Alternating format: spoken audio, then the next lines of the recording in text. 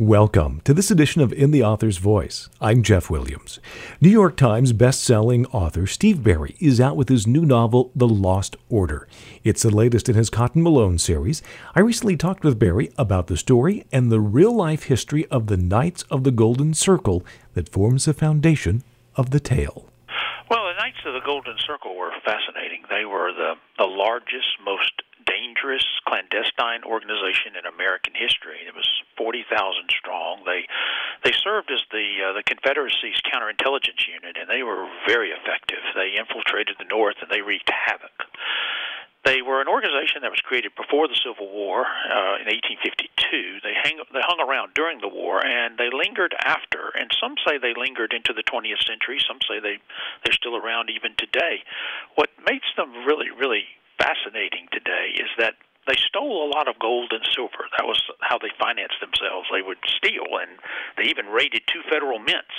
They were very good at stealing. And they took that gold and silver and they hid it all over the South. They buried it in the ground. And they left a way to find it by looking at trees and rocks and things that they planted and molded and worked on in the ground. They left clues there. They're very complicated clues. They're not easy to decipher. And treasure hunters have been after that gold for a long time. There are some who have actually found some of the smaller caches, and the treasure hunt that you referenced in Chapter 1 is based on one of those actual real treasures. It's a combination of 3 treasure hunts, and I've kind of merged them into one for Cotton Malone. And they actually found a jar of gold coins. And so there is a treasure sitting out there. It is waiting in the ground. It's there. And it was fascinating to me, so that's why I decided to send Cotton Malone after it. Now there are not to give too much away, but there are some clues, some facts that are unearthed as backdrop in the Smithsonian. Is there truth to the connection with the Smithsonian in this story? Not with the Knights. No, that's part of my 10% where I trip it up. I try to keep the book about 90% to history.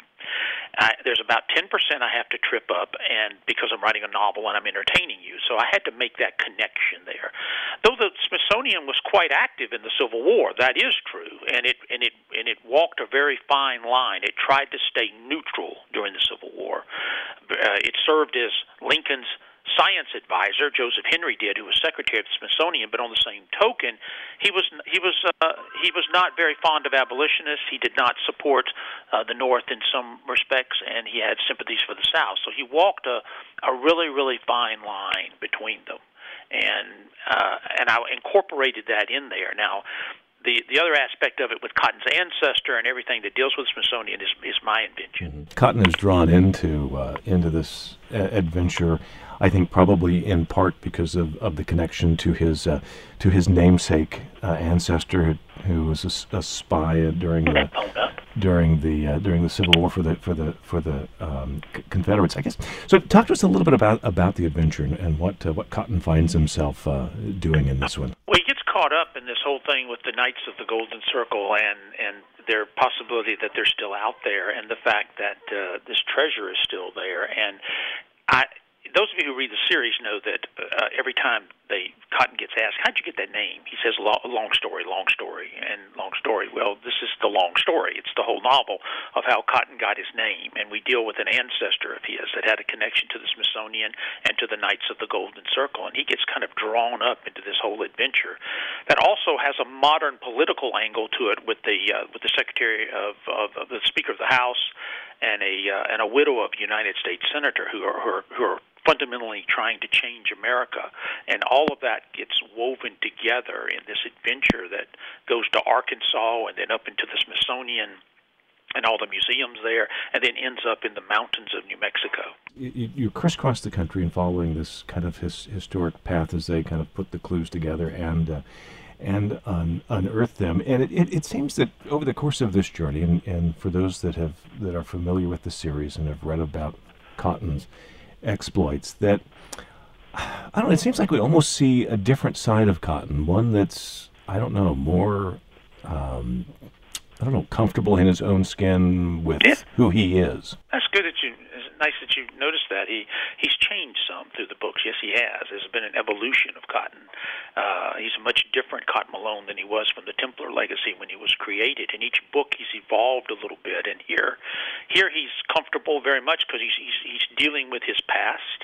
He's comfortable that Cassiopeia is back in his life. That he's got some stability there, and he's doing something very interesting that he feels is important. And Cotton has become a much more introspective, a little bit more emotion than I thought he might have when I created him. That's probably a lot thanks to my wife Elizabeth. She sort of interjects that. She wants to warm him up as much as we can. There is an interesting, I don't think it's giving too much away, there's an interesting plot twist in this with the former president that would be familiar to those that read the series, and how he injects himself back into the political scene. Now, this obviously was written well before the elections, and not that there's any parallels, but there certainly is a different set of intrigue now now within our power structures with the current administration. It was really interesting to read about some of the early rules of the Senate and how they found their origin, at least within the historical context of the story. That really fascinated me to learn. What most Americans do not know is that, we talk about gridlock all the time. We hear this word gridlock constantly. What they don't really know is that the Founding Fathers actually created a system so that there would be gridlock. That was the whole purpose of creating the United States Senate. They did not trust popular rule, and the House, of course, was popular rule, elected by the people. Another reason why we have the Electoral College. They did not trust popular election of a president. So they created the Senate as an impediment, as something to slow down the House of Representatives so that they wouldn't go and do something crazy or impetuous. And that was its job. Now, in the beginning, it didn't do it very well. It was kind of a nothing body, to be honest with you. It was a black hole to get into. It really didn't do a thing. And then around 1804, 1805, it began to spread its wings. And by 1850, it was the most powerful legislative body ever created. And they did it through their rules that they put in place when they created rules of how debate would go, how you couldn't stop debate, how a filibuster was born. And they set up a situation where one senator could literally shut down the whole government. And that's still true today. One senator still can do that even today. It's a little bit different way they do it, but they still have that power today. And it was very fascinating to me, and particularly with the concept of the House and Senate rules and how they put them in place. And that's the constitutional so what of this story, the modern angle of it. I came across something when I was reading a book about how you could neutralize the United States Senate. There's a way to shut them down, just completely neutralize them. And it's constitutional, it's legal, it can be done, and it forms the basis of this novel. So I think the reader's going to be fascinated to learn something about our government that I'm sure they didn't know. Within this context of the story, and you can't help but to really wonder about the whether there's any truth or actuality to this. Several of the leaders of the order are reach into the highest power structure of the country, and then you have the kind of the foot soldiers of them that I think you can't help but to compare to some of the modern day militias that we see, the freedom fighters that kind of spring up from here. How factual based do you think that may be? Well, I was careful when I created that. I knew I had to have a couple of them in positions of influence where they were there, but I was very careful to make sure that they never. You'll notice in the novel they say, we never do anything treasonous. We work within the Constitution and within the rules, and I wanted them to be that way because that was the way the Knights were in the beginning. When they first were created in the 1850s, that's the way they were. They wanted to work within the system. They were going to create a golden circle. They were going to take over the Southwest.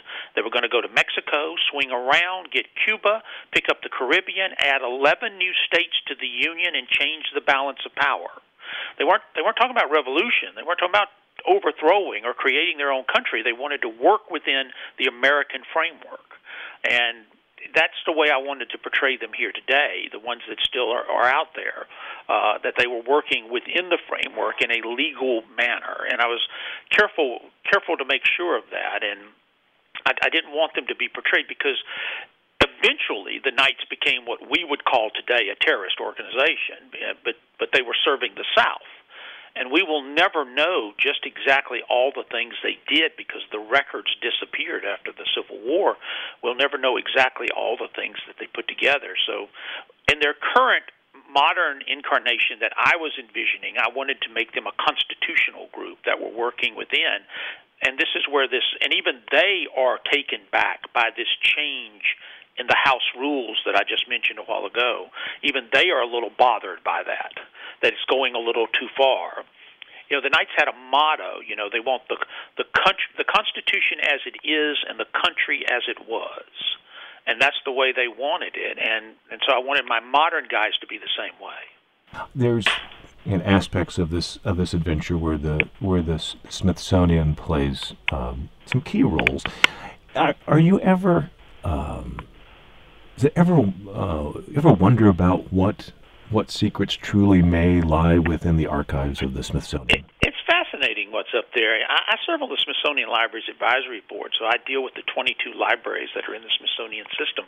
Every museum has a library. Every research facility has a library. So we're really kind of at the heart of it. We have all of those documents. We have over 2 million items in the Smithsonian Libraries. It's one of the largest repositories of knowledge in the world. Now, are there secrets in there?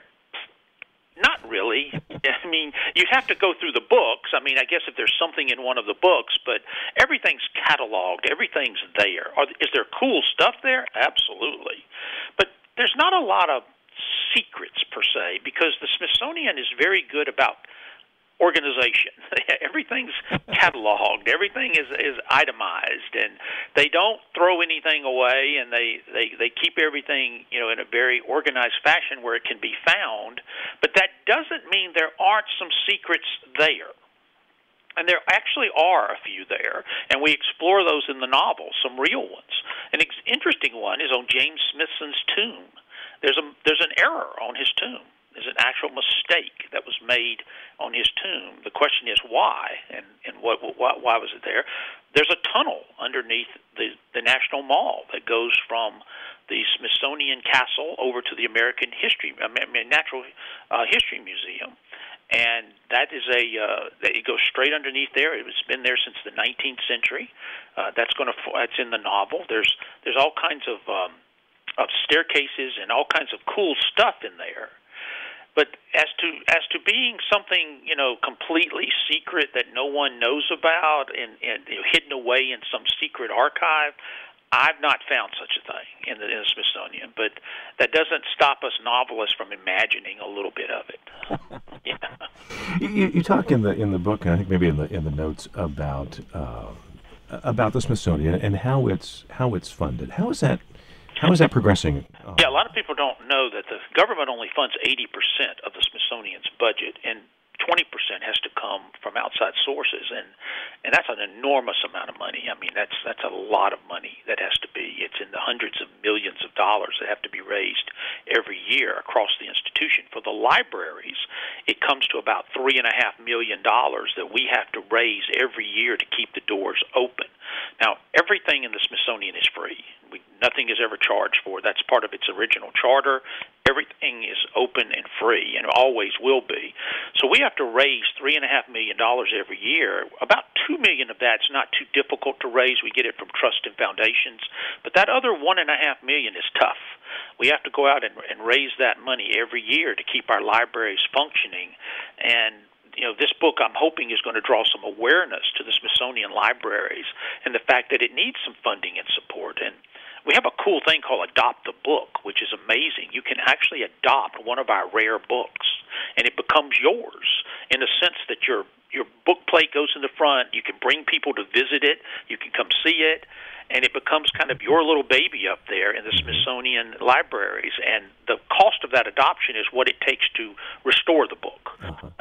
I have 4 up there that I've adopted, and it's really cool. And people can find out about that by going to the Smithsonian Library's website and just looking up Adopt a Book. It's a really cool way to support the libraries. Mm-hmm. Well, in the story, Cotton kind of, I don't know if finishes a chapter, but maybe closes a chapter on his life after the conclusion of this adventure. What's next? What's in store for Cotton Malone next? Well, it's already finished. It's in the book. It's in the end. It's going to deal with something very interesting that's going to be kind of topical next April. Next April's the 50th anniversary of the death of Martin Luther King.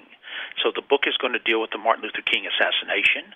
It's called The Bishop's Pawn, and it's kind of different for me. It's the first time I've done first person, so it's all in Cotton's head next year. And him and I, we got really close. We actually got very close during the writing of that book, and I enjoyed going into first person for the first time. You're also going to learn how he became a Magellan Billet agent. You're going to learn how it all started, and you're going to get a very interesting look at the assassination of Martin Luther King that I think may surprise some people. That's author Steve Berry. His new novel is The Lost Order. It's the latest in his Cotton Malone series, and it is available at a bookstore near you or online today. For this edition of In the Author's Voice, I'm Jeff Williams.